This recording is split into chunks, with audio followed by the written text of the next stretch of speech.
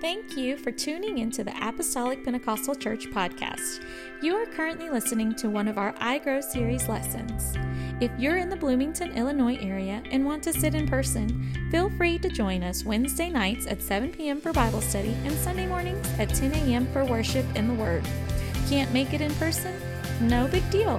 Find us on YouTube, Facebook, or Instagram and search Apostolic Pentecostal Church. Either way, we'd love to fellowship and worship with you. We hope to see you. So we had to have two classes because 1 hour just wasn't enough, right? That's right. That's probably what you said when you went home. 1 hour just wasn't enough. Let's do 2 hours. But biblical parenting really isn't just 1 hour or 1/2 hour or 1 hour 45 minutes, however long we make it tonight. And we'll make you ask questions, so get your questions ready. Biblical parenting is about training for your lifetime. Because once we're a parent, we never stop being a parent. We talked last week to Grandma Plu about how old her children were, and the needs of the kids for us might change, but we don't stop being parents. It's not like you hit a magical age. Maybe your parent doesn't parent you this way, maybe you should go talk to them. But it's not like we hit a magical age and then our parents just disappear from our life. You know, the Bible is all about the patriarch, the family, going all the way back to Abraham, through generations. It was that male father figure. Well, the mother was there also, because without the mother there wouldn't be any children as well. So it's important for the parents to continue to pass that down to the kids, and that just doesn't happen for a short amount of time. The needs change, but biblical parenting should continue till Jesus calls us home. Amen? Amen. So I'm going to give a quick summary of last week because we did hit 3 of the parenting traits last week, and then Cindy's going to jump in and she's going to pick up where we left off with godly consistency. Because that's the one that everybody's waiting for, is that godly consistency. How do you consistently raise that child when they consistently get on your nerves? Right, honey? So we started last week with understanding that biblical parenting is not about making our kids better. So if you came to this class to try to make your kids better, this isn't a class for that. This is a class to make us better, to help us grow, to be the parents that God has called us to be, so our kids can be the kids that God has called them to be. So it kind of works together. I know a lot of times when we talk about parenting, we think that if we could just straighten that child up, everything would be all right. But really it's when you can straighten this up, right, that child will be all right. Because that child is looking for some of the things we talked about last week. We established at the very beginning of the class that children are a blessing. Mm-hmm. Yes, all children are a blessing. I have a little story, and it fits into the societal perspective, the way that we view kids nowadays. I had an interaction with a young man. This young man isn't in church. This young man is strung out on drugs. This young man has alcohol addiction deep in his life. This young man has a really a worldly past. And he come to me, and his head was down, and he was distraught, and he was just telling me how things were going, and he was explaining what his life was going on. And then he hits me with, and I'm going to be a dad. And so he's looking down because he is there's so much shame on him. Not just from the fact that he's going to be a dad and he's out of marriage, and I don't condone children out of wedlock, so please don't take this the wrong way and look into this any more than what it is. But he's sitting there and he's so much shame. And I got to thinking about our class and how all kids are blessings. And I just said, congratulations. And he stopped. And he lifted his head, and he looked at me, almost like, what? Congratulations. I said, you know that all kids are blessings, right? And he said, but you don't understand. I said, then I had the opportunity to speak into his life and say, no, you don't understand, because now your life needs to change. Now it's not about you, it's about somebody else. But I think society, and clearly you can tell by the abortion rates and stuff like this, kids are just a burden. And we got onto that a little bit last week. You're never going to be able to afford a child. If you're waiting to have a child to afford it, you're not going to be able to. And at some point, the biblical decree is that we are to be fruitful and multiply. And when we step outside of that, we start to step into our own. Well, I don't want to have kids because it'll take away from what I'm able to do, blah, blah, blah, blah. If you want to hear more about that, we got into that last week on the podcast. So, but children are a blessing. And we went to Psalms 127, 3 through 5. And I've been using the Amplified. King James verbiage for me is just a little bit much, so I go to the Amplified when I have to read aloud. And it says, "Behold, children are a heritage and a gift from the Lord. The fruit of the womb, a reward. Like arrows in the hand of a warrior, so are the children of one's youth. How blessed, happy, and fortunate is the man whose quiver is filled with them. They will not be ashamed when they speak with their enemies in gatherings at the holy city gate." How much blessed we are to have kids. Those of you that had kids, can you say that you're blessed? Yes. You can? That's so good. I'm glad. Some days or all days? All days. All days, that's good. You're better than me. Some days are better than others. Oh, we're not supposed to be honest. We're just supposed to... sorry. So children learn from us. So in order to be biblical parents, we need to make sure that we're willing to live a biblical life. And that's the most important number one step after realizing that children are blessed. We can't expect our children to be godly children if we're not godly parents. It is really hard to expect something out of them that we're not doing ourselves. But we do it all the time. We do it all the time. So we discussed 3 of the 4 godly traits that were key to biblical parenting last week. We got to number 1, godly kindness. Do you have a slide? No slides? Godly kindness. We discussed the meaning of kindness as a parent and making sure we're not lords over our children and taking parental authority too far. We talked about that. The love, we'll get into that, some principles tonight, but we talked about love, and a lot of times as parents we become lords over our kids, and we like to hold that above their heads, and we like to make sure that they know that we're in charge, that we are the one that runs this place, but really that's not what it's about, because that's not what God does to us. Right. So if God doesn't do that to us, we really shouldn't do that to them, because if God did that to us, we really wouldn't like it.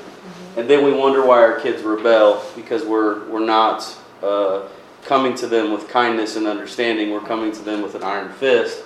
And when you have an iron fist pushed down on you so much, you're just going to try to go in the opposite direction as much as you can.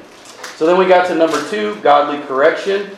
And there were some scriptures that we read. Proverbs 13:24. He who withholds the rod of discipline hates his son, but he who loves him disciplines and trains him diligently and appropriately with wisdom and love. Now I know what you're saying. You're thinking, well, you just said we shouldn't hold an iron fist over him. And I'm saying the same thing, because godly correction isn't about always the rod. Sometimes godly correction, most of the time godly correction is how he ends it, with wisdom and love. And so we can be so quick because of our emotions and because of our feelings to be caught up in the moment that we don't use wisdom, love, and understanding in discipline. We immediately go to the hand. But godly correction is not about the hand. Remember, God doesn't, He's waiting. He's sitting on His mercy seat. He's not on the judgment seat. So He's not judging us right now. But we're so quick as people to judge. And we do the same thing to our kids. And then we went to Proverbs 25:15, and it says, Be patient and a calm spirit. A ruler may be persuaded, and a soft and gentle tongue breaks the bone of resistance. So maybe, just maybe, when our kids are acting out, it deserves a tone, a soft tone, not one that goes all the way up here.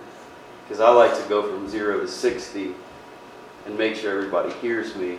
But maybe really what they need is just a calm, smooth demeanor.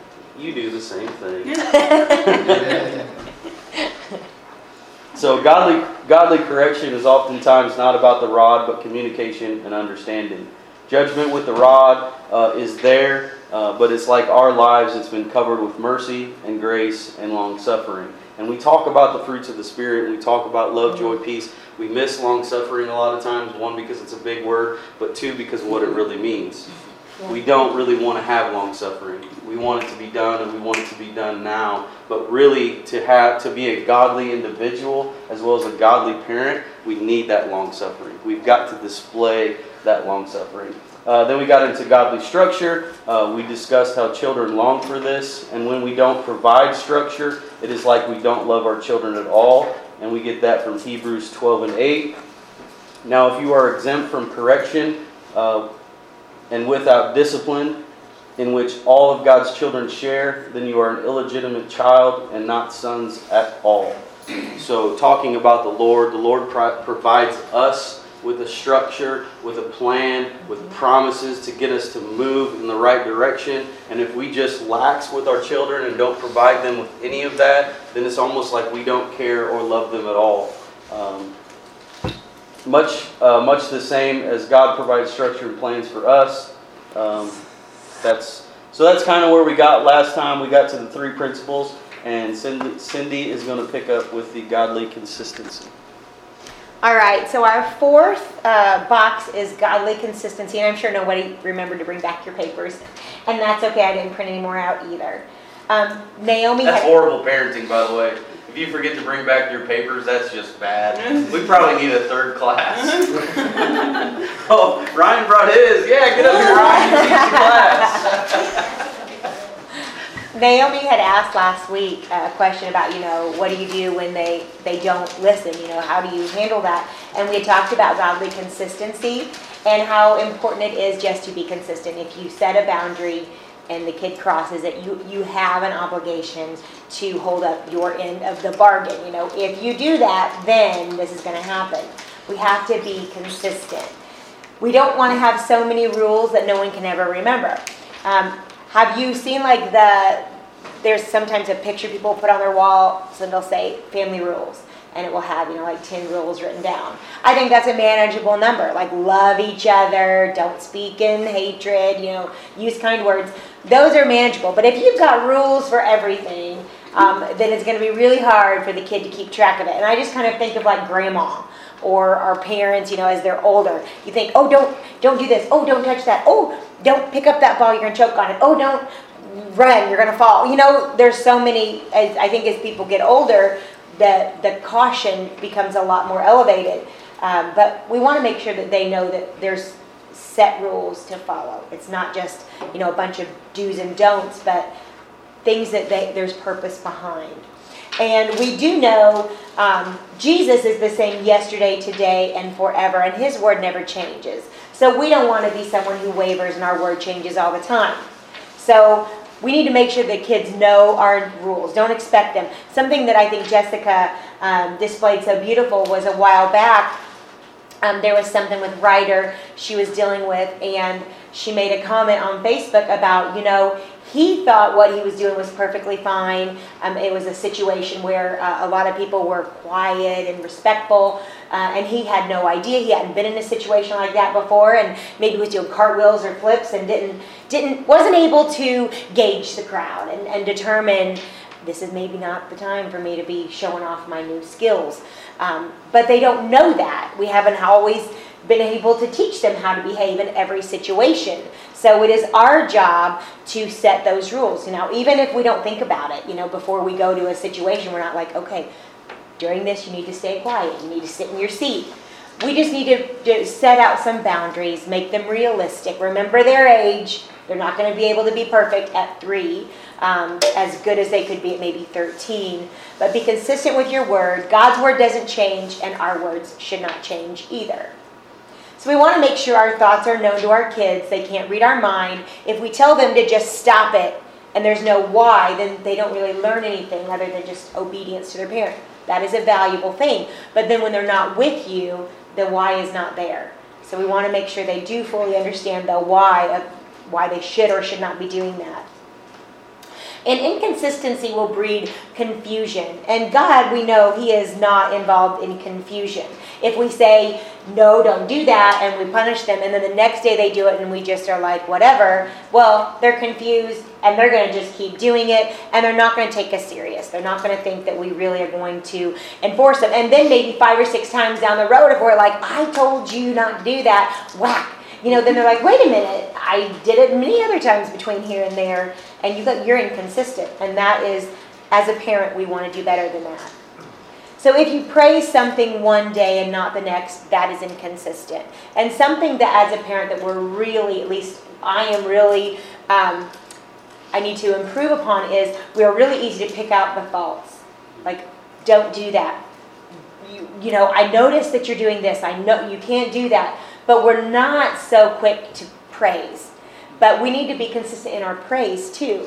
If they obeyed and we caught that, that's a moment of praise. And they're going to grow more from the words of praise than they are from the punishment. So just try to keep that in mind, is more praise will lead to less punishment. Now, if you have multiple kids, this is a little bit unique for me to say, but if you have multiple kids, they should be treated the same way. They should be parented the same way, except for age-related things.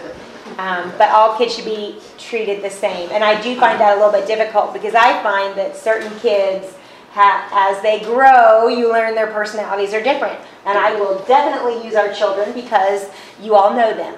But the way that we parent Ashlyn and the way that we parent Landon of course, they're the same. They live in the same household. They have the same rules. But we get on to one child a whole lot more than we do the other. One is a rule follower and a people pleaser. And one just knows everything and doesn't really, there's just a difference between personalities there. And so, yes, we do parent them exactly the same. They know our expectations and rules.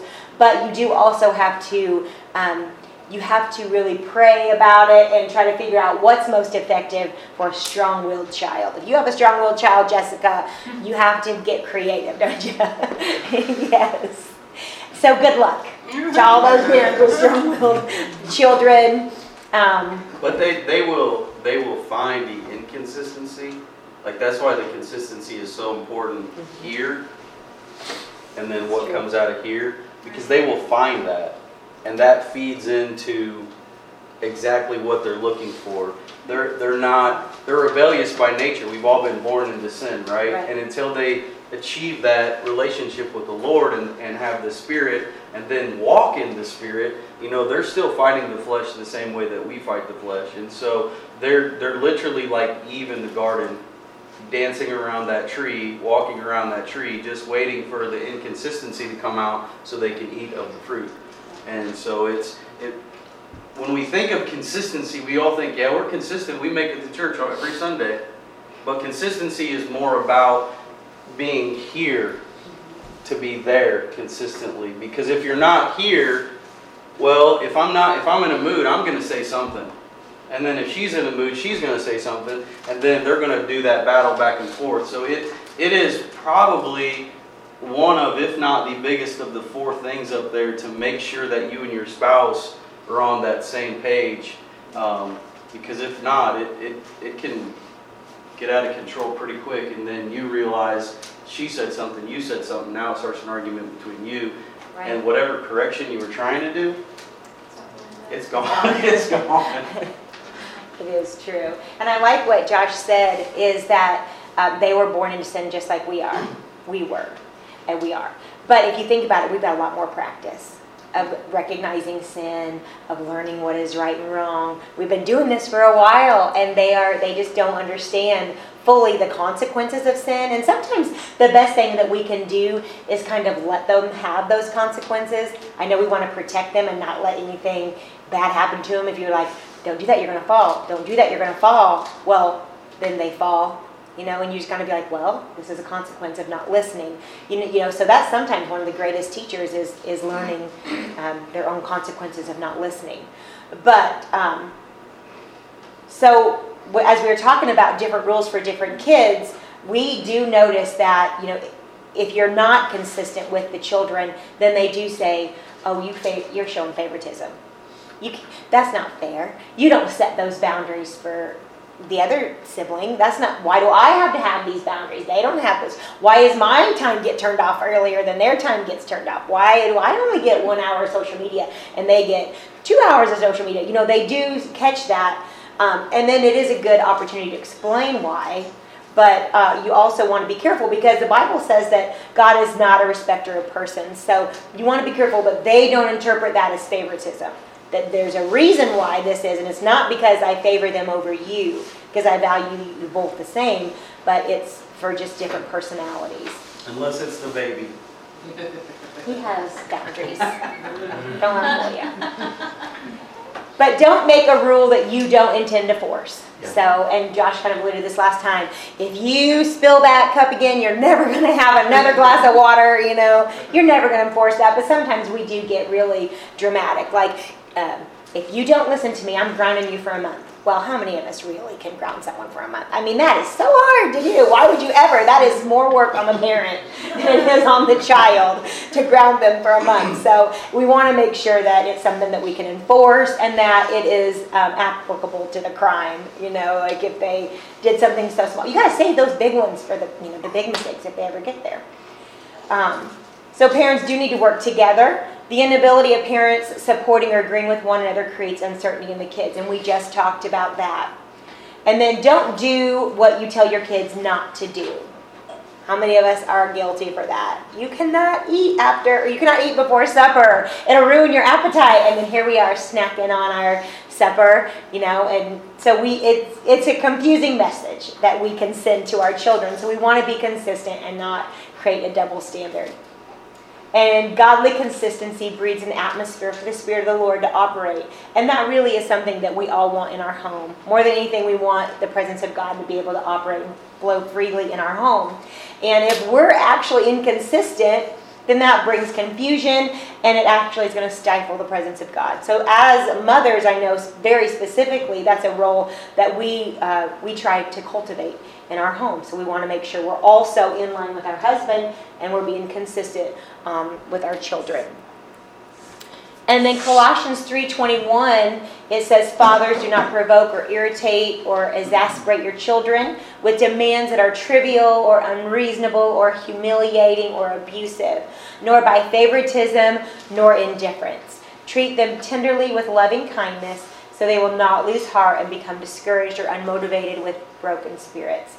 And we read this last week, but it was worth bringing it up again because it again talks about favoritism or indifference. And I wanted to pull out again that it does mention fathers.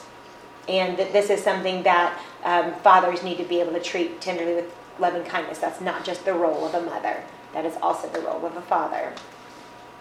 Yeah, that's important. We're dealing with a society that is suffering from mental health in a lot of different ways.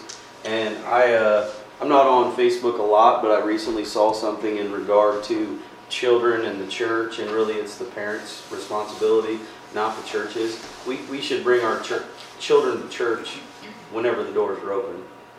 But we should be having church at home more than we're thinking that Brother Aaron and Sister Erica are going to raise our kids for the 30 minutes of actual time they get with them, an hour a week. You know, that's asking a lot on the church when we're not showing that consistency in our homes. And there's a great thing about biblical parenting. If you're not in that point right now, that's great. That's fine. It's called repentance. We do this on Sunday. This is our same walk. You ask the Lord for forgiveness and then you move His way. That's the whole point of the class. It's not that we're standing up here perfect, because we're not. We said that last time, but every time I talk about it, I gotta make sure you know we're not here looking down. We're in the same walk and march as everybody in this room. You're either now or going to be someday. But the idea is to have that biblical consistency on every avenue.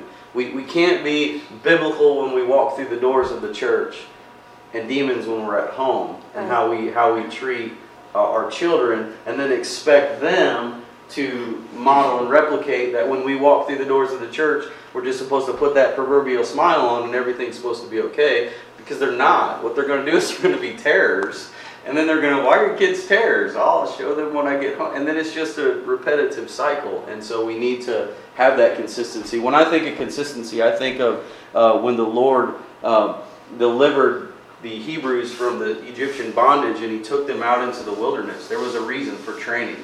We only have a short time literally with our kids. And that has to be the most important training that we ever do. Soul winning, discipleship, forget about it. If you have children, that's where it starts.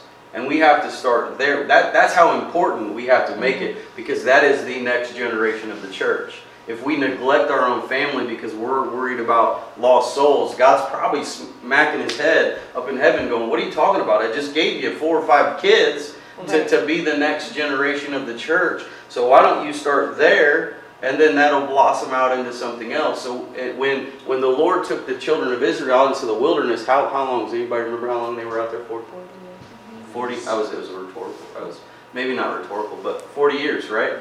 40 years. They were out there wandering. Why? Because it took them that long to train them, to separate them from the world. We have kids that we get less time with them when we go to work and come home than what the school systems have, than what the church has. And so we have to make sure that every minute, because now we deal with devices, every kid has a device, and if they don't, we give it to them to shut them up. we have to deal with the amount of time we have. And when we look at the biblical example, God separated them to take them out into the wilderness to teach them. They still made mistakes out in the wilderness. Half of didn't even get to go into the promised land. But eventually, and so when we talk about consistency, it's not just a one day. It's a life. It literally is a lifetime of teaching. And 40 years in the wilderness, I think we should still be receiving or giving correction when our kids are 40. It shouldn't be, well, you're grown now, you take care of yourself. You're not grown. You haven't lived near the life that we've lived. You're not that old. But anyway, does anybody have any questions? I asked you last week to come with some questions. Did anybody got any questions before I go on? Yes, ma'am. I don't have a question, but I really like what you said about when you tell your children not to do something, following it up with a why. Because I feel like, especially like with my kids, when I started incorporating that, like giving them their, like, why don't we do this? Okay, or we're about to walk into a situation or an unknown kind of thing, following it up with a why, and or even I can't think of a situation obviously off the top of my head, but I just have seen that it gives them that confidence to be more obedient, to just say, okay, my parents just told me why, I'm going to listen to them. I trust them. There's like another level of trust that I find with my kids, especially like Layla, who's older, and can understand a little bit more. Yeah, you add to their understanding. Yeah. Yeah, that's when we talk about Bible, when we talk about the Bible to people of our own age, like I'm going to witness to her. I just don't say because the Bible says. Right. It just doesn't happen. And we are very intelligent. Our intelligence is growing and growing and growing. So what makes us think? Because my dad used to say, because I said so. Right. How many of you have repeated that? Yeah, because you said so. And what do your kids do? Yeah. They don't care. They don't care what you have to say. Also, there's Right. Also, there's just a level of wisdom passed down. Yes, because wisdom is supposed to be passed down from generation to generation. Right. It's not something you can just learn. And God does give us wisdom, and God has given us wisdom, obviously, through our children. We're learning and seeing these things. So that's another added bonus to giving them that additional step of, why can't I touch the fire? Well, because you're going to get hurt, and then past getting hurt, you're going to have to go and you're going to feel pain for a long time. Right. Like, I mean, that's simple, but I mean, there are other situations that are just easier to talk about. Yeah, well, wait until they get to ask biblical questions. Yeah. And you have not had that conversation with them younger to pass wisdom down. And now they begin to question certain things, standards. They begin to question holiness. They begin to question who God is on us. And all you say is, it's because I said so. We've always done this. You know, that doesn't lead them into good standing whenever they go into the world, and the world is teaching them that homosexuality is okay. They're teaching that you can be whoever you want in your gender. You can choose. And so we have to have these conversations younger to build that wisdom. That's to build that wisdom in them, because if we don't, the world's going to try to start dropping little things, and then now we're on the reactive side, Right. trying to do damage control, and that's not the job of us as parents. We have to start from the womb. Right. You know, I say this little guy, but you got to even start earlier That's true. to making sure that you're in line. So when they come out and look this cute right here, you know, you're not just like, oh, he's so cute, he's never going to do anything wrong. Because he's got half of this guy in it, right? Great point. Anybody else? I do have a question. So I heard someone explain it this way. She said she had her granddaughter and like during the day and watched her during the day, and then she was homeschooling her granddaughter, and she said that she has to break her granddaughter's will while she's younger, so that you know, when she gets older, that she doesn't deal with some of that rebellion and things like that. So my question is, do you agree with that statement? And then if so, then what, I guess, methods would you say in terms of, like when they're young, not his age, but once they start being able to say no, you know, that term of like breaking their will. You gonna take that one? Let me lead. Yep. I find that they are the way they are because God designed them that way.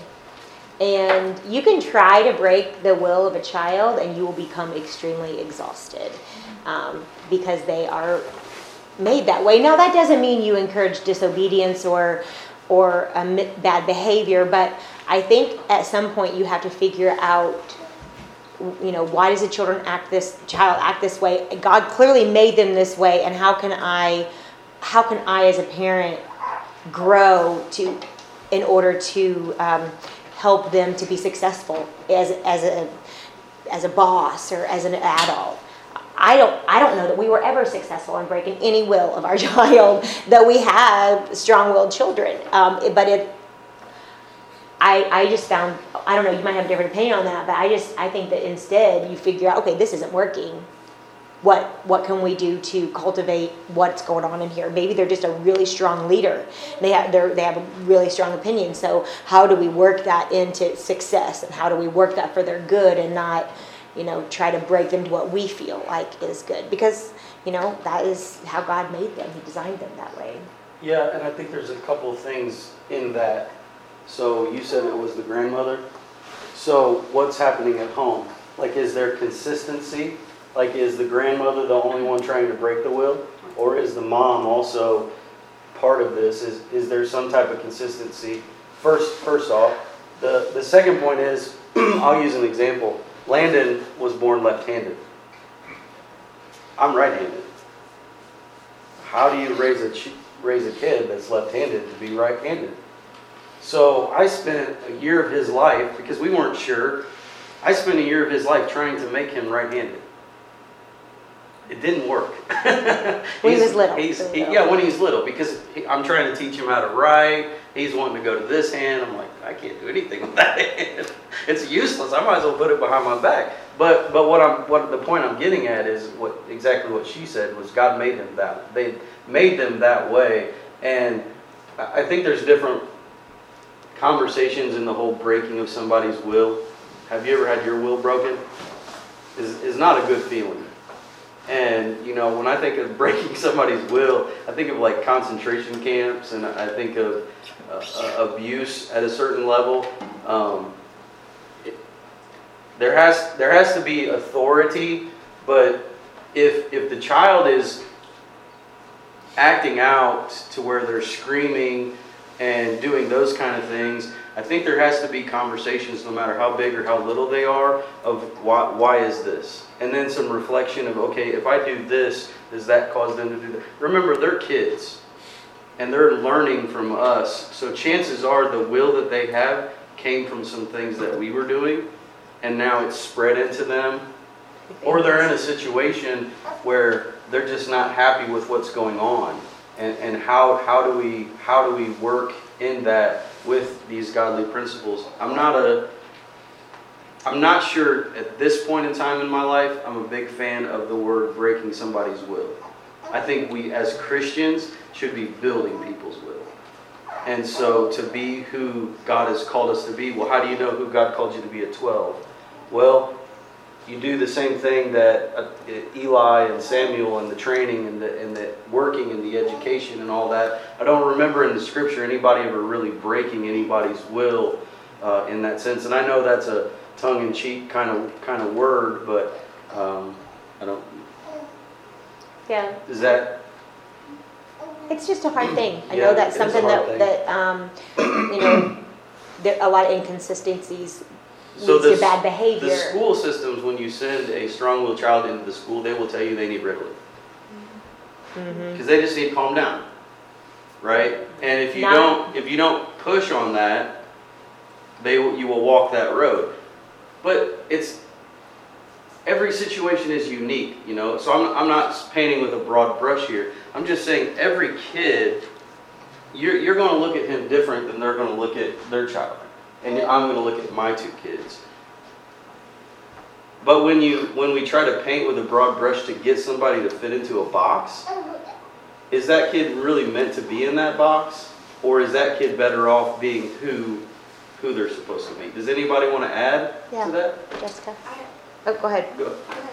I was just going to say, we're living, exploring a strong-willed child right now, and Ryder, he has emotions, and he's trying to figure out how to contain them, and sometimes they're totally out of control.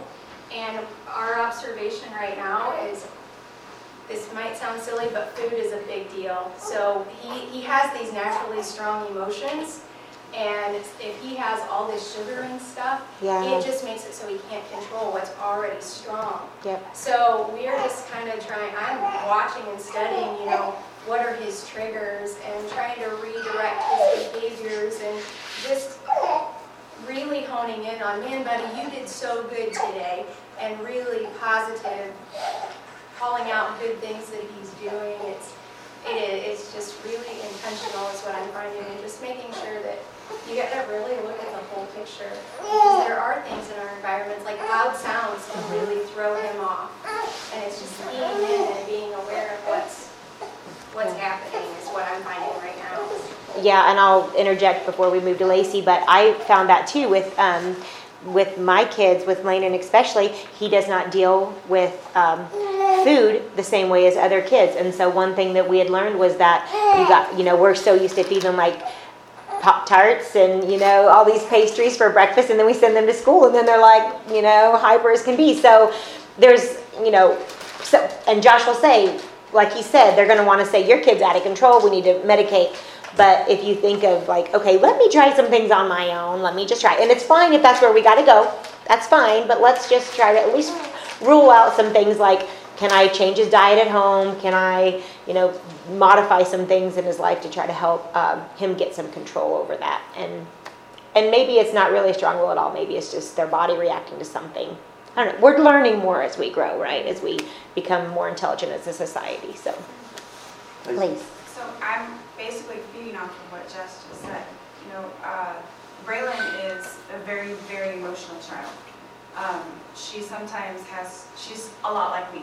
She has a hard time expressing those emotions well, and I've figured out more so recently with her, she does better when I refocus that issue or what emotion or whatever she's battling at the time and direct it somewhere else that can channel and explain why she's acting out the way she is.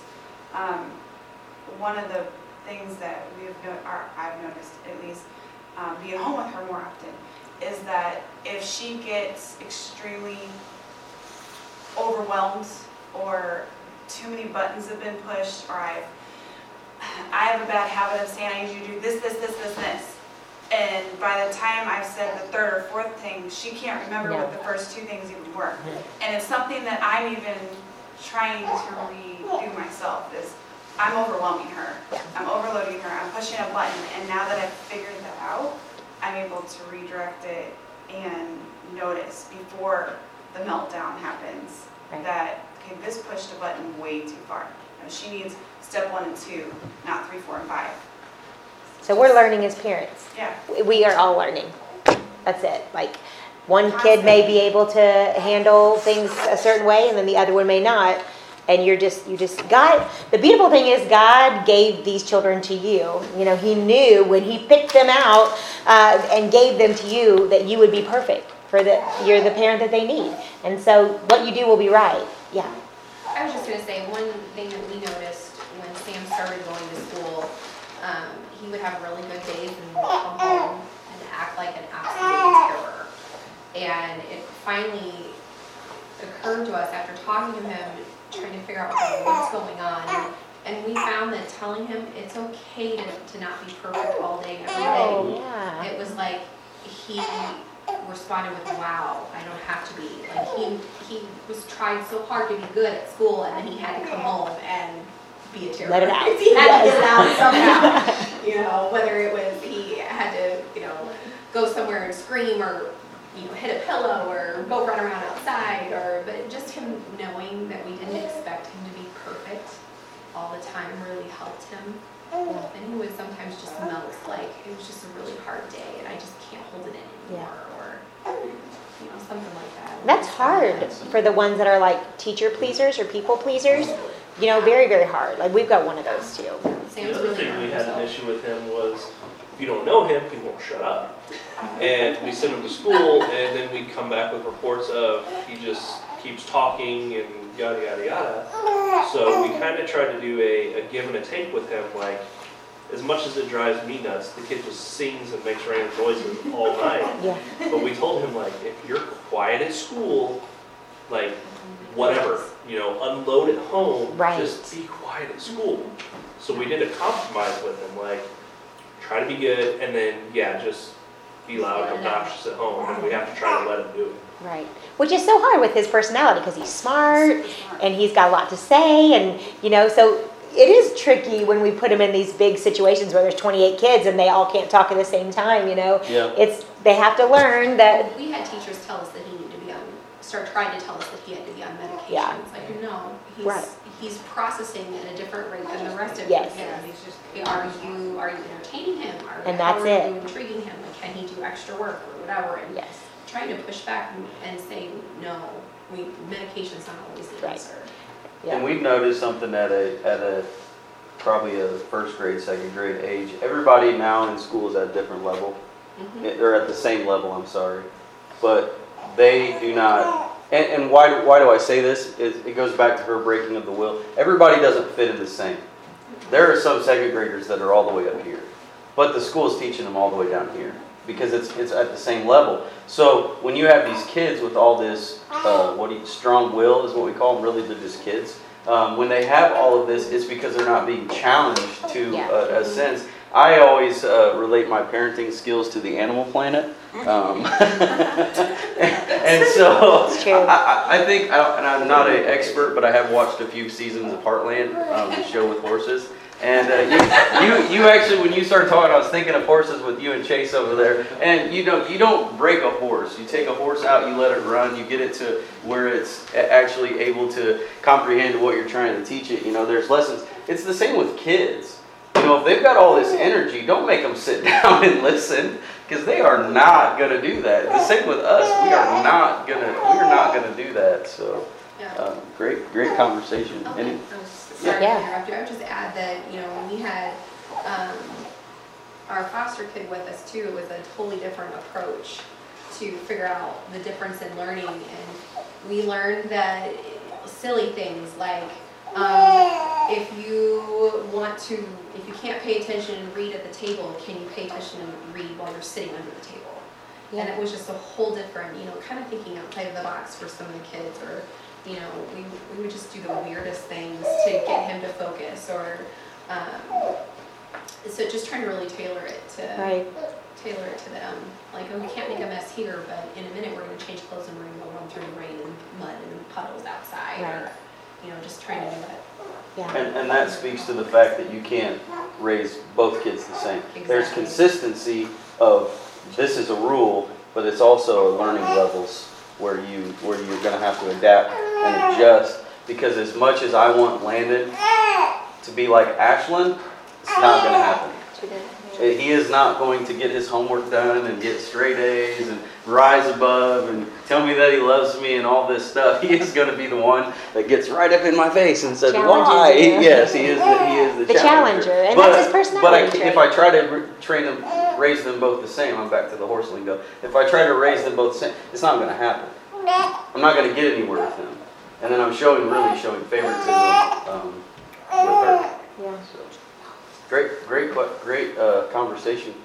Anybody else want to throw anything out there? No. Well, let me get into these 7 overlapping principles to go with our 4 godly traits. Oh, push the wrong button. He's still learning technology. I do. Number 1 is love. And I will go to 1 John 4 and 10. In this is love, not that we loved God, but that He loved us and sent His Son to be the propitiation, that is, the atoning sacrifice and the satisfying offering for our sins, fulfilling God's requirement for justice against sin and placating His wrath. So, forgetting the part about us atoning for their sins, in this is love, not that we loved God. It's not for our children to love us. It's for us to love our children. And so when we talk about grouping this in with kindness, love is unconditional, is it not? Yes. Like, we hope that God loves us unconditionally. And we know that He went to Calvary because He does love us unconditionally. And we should not set our love and affection to our kids of, if you do this, I will love you. Right. But if you don't, I will be very upset at you. And I am not a big praise person. You know, I'm not. I think you get your own praise. But there are times where, that's just me. There are times where kids need our praise. They need to know that they're loved. And because if we don't tell them, again, there's a whole world that's going to tell them to try to draw them away. Number 2, respect. Oh, I know this is a big one because, well, I'll give you respect when you give me respect, and then it's just a battle. Nobody respecting anybody. But Paul said this in Philippians 2:3, do nothing for selfishness or empty conceit through faction. Oh, big words. You shouldn't have used the Amplified on that I shouldn't one. have used the Amplified. Motives or strife, but with an attitude of humility, being neither arrogant nor self-righteous, regarding others as more important than yourself. If we don't regard others more important as ourselves, then we are not following biblical principles anyway. Because Jesus looked at this world to come to atone for this whole world's sins, no matter who people were, no matter what they looked like, no matter what they talked like, dressed like. We can all testify that there was times in our life that we weren't where we were supposed to be. But God still loved us. And when it comes to our children, it's not about gaining their respect, getting them to respect us. It's about us respecting them. It's about showing them what that looks like. Because when they go into the world, there's no respect in the world. Everybody's trying to push the next guy down. And if they don't see this at home, that, hey, I know you're acting out, but there's still respect, there's still admiration, there's still all of this there, then where are they going to find it from? They're not. They're going to have some deals when they get older of, why was my parents this way to me, but this is what the Bible says that I'm supposed to be, and there's going to be this conundrum. I think before you move on, just Yep. a quick note in there is it's really important to teach them to respect their elders and to respect, if it's a boy, to respect a lady. Yeah, good point. This is something when you have 2 boys and 2 girls in your house, they don't look at their sister as a lady. They look at it as a punching bag, or you know what I mean? They really do. I mean, look at Bradley and Braden and Kylie. It's just, they don't view that. So it's a constant reminder of, hey, I know that that's your sister, but she's a lady. And you don't do that to ladies. So, we don't want the world to define them like, oh, I don't have to treat her differently because she's a female. You do have to treat her differently. You do. And this isn't a it's marriage our job. class, but it's here too. Yeah. If there's no respect in arguments, they're in the house. Right. And your walls aren't that thick. They're listening to everything you say, and if there's not respect in conversation, well, then they pass that down to their siblings, and then it just carries out into they're getting fights and stuff like that because that's what they're seeing at home. Great point. And the elders, I think, is a big thing too. I mentioned it at the beginning, but we need to make sure they know that, they see someone, they hold the door open for them. If they see someone carrying something heavy, go pick that up and take it for them. So those are kind of part of that go against culture, but it is a beautiful servanthood type of a role that they can fill. Number 3, intentionality. Colossians 1:10. So that you will walk in a manner worthy of the Lord, displaying admirable character, moral courage, and personal integrity, to fully please Him in all things, bearing fruit in every good work, and steadily growing in the knowledge of God with deeper faith, clearer insight, and fervent love for His precepts. When we talk about intentionality, we are raising our children to be intentional. They are literally disciples of who we are. And so intentionally, we have to live the life that we want them to live. We can't intentionally not teach them how to read and expect them to be doctors. We can't do that. We can't not give them the tools and expect them to be something better than that we are. And I would hope that as parents and as biblical parents, the same as Christ wants more for us, He said, you'll do greater signs than these. He didn't say you'll do the same. He said you'll do greater. Greater works shall you do in my name. And as parents, we should want our children to do greater, but we have to be intentional about making sure that we're giving them the proper tools and things to be to use. And that goes not just biblical tools, but as you raise different kids, you got to try to see we were talking about strong-willed children. Yeah. What is their gifting? What is it? I'm going to just bring in this guitar and see if anyone has a desire to play with it. You know how many guitars we've bought and no one plays with it, but someone has to have this gifting. We buy drums and pianos, and is there anyone that has a desire to do this? So you have to kind of give them the tool.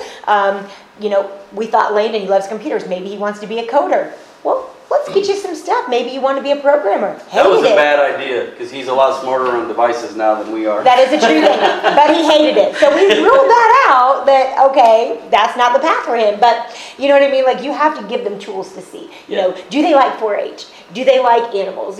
Just kind of testing the waters. And it's better to do it in the environment where you can control it than to just let them figure out where that intention is. Yeah, exactly. Yeah, yes, go ahead. Sorry if I cut you off. No, we had something that happened several years back. You said 4-H and it popped in my head.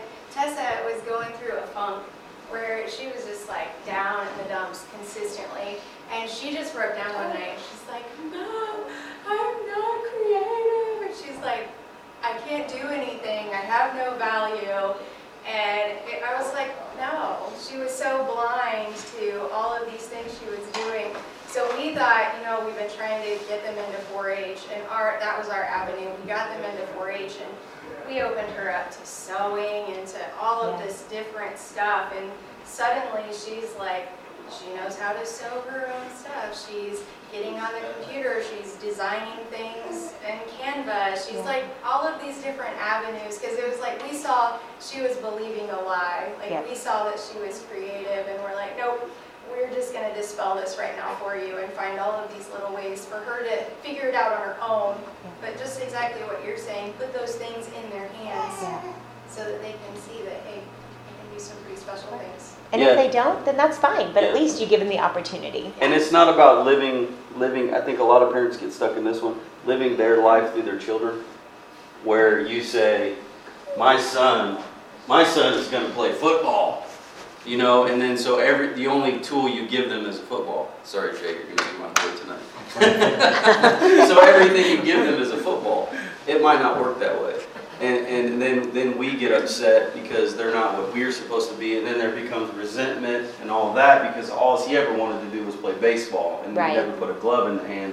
And so when we look at that, we think the church has to be the one who sets up our kids' life of where they're going in the direction, and they're going to get God's will, and I'm teaching a class on God's will later on. That all cultivates from the home.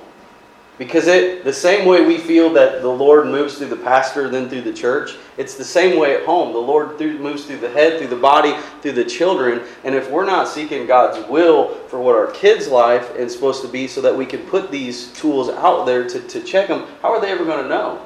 They're not. You know what they're going to do? They're going to get into the hyphen group, and these guys can speak to this. They're going to get into the hyphen group, and then they're going to start going, I'm 18, I got to figure out what to do. And the world comes at them like that.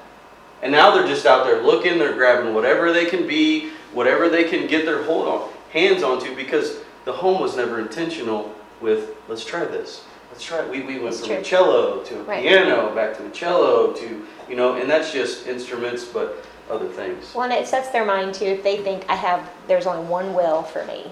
Yeah. That's it. God's will for me is to be a youth pastor. And then I'm never picked to be a youth pastor. Well, what in the world? At least it sets them up to be like, I'm going to explore other options. Maybe it's not. Well, maybe I want to be a music leader, or maybe I want to be something else. But when you teach them at a young age, try things and see if that's a skill for you, I think it's taste and see. Yeah. Taste. Let me go on. I'm going to cut out of time. Number 4 is boundaries and limits. We talked about this with godly structure. Number 5, gratitude. Number 5, gratitude, Philippians 1, 3 through 4. I thank my God in every remembrance of you, always offering every prayer of mine with joy, with this specific request for all of you. The gratitude, we talked about a little bit about on Thanksgiving. It's not just a season, but always having this gratitude in our lives and displaying that to our kids. If we're constantly a negative Nelly, our kids are going to be negative Nellies. So if we constantly show gratitude, our kids are going to constantly show gratitude. And then you know what you're going to hear from your teachers? You have the sweetest child. Yeah. They're not doing anything else right, but they are the sweetest. That's okay. You did something right. And that's okay. You'll take the win. Because you're just like, yes, praise the Lord. The win. Thank you for gratitude. Number 6, grace and forgiveness. I think that speaks for itself when we come to godly parenting. This is a principle that we need to have in our life. If our kid ruined the nicest rug or cut our car, they were washing the car. You remember those mitts that you used to wash your car with? Mm-hmm. My dad let me wash the car, but we didn't have a concrete driveway. We had a gravel driveway. And I had put the mitt in the gravel, and it was like small little rocks. And then I picked it back up because my hand was wet. I didn't want my hand to be wet, so I dried it off just to stick it back in the wet glove. And then I just went right down the side of that. I thought I was doing my best cleaning that car because it looked white, but really the white wasn't the bubbles. It was the scratches from the rock down the side. And so... Grace. I didn't get grace, but there's... But you would extend grace. I would extend grace. And so no matter what we have that our children quote unquote do or don't do, we need to make sure to have that grace and forgiveness, because it's the same. If we can't forgive, how do we expect Him to forgive? It's biblical principles. And then number 7 is adaptability. Paul says in Philippians 4:11, not that I speak from any personal need, for I have learned to be content and self-sufficient through Christ, satisfied to the point where I am not disturbed or uneasy, regardless of my circumstances. No matter what the situation is with the kids, we've got to be able to adapt.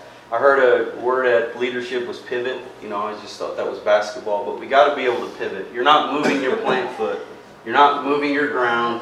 You're not changing, but you got to be able to adapt to the situations, because if we just think we can stand there solid, they're going to mow right through us. And we've got to be able to adapt and overcome, and this is exactly what Paul was talking about, regardless of the circumstances. Regardless if they come home bawling, regardless if they have the best day, we've got to be the best godly parents that we can be, because this world is just getting darker. That's not a scare tactic the church uses. I hope we can all see that. It is reality. And just because you think Congress stopped this wave of whatever was coming doesn't mean there's not another one and another one and another one. So we've got to make sure that we are the best biblical parents that we can be in order for our kids to have a chance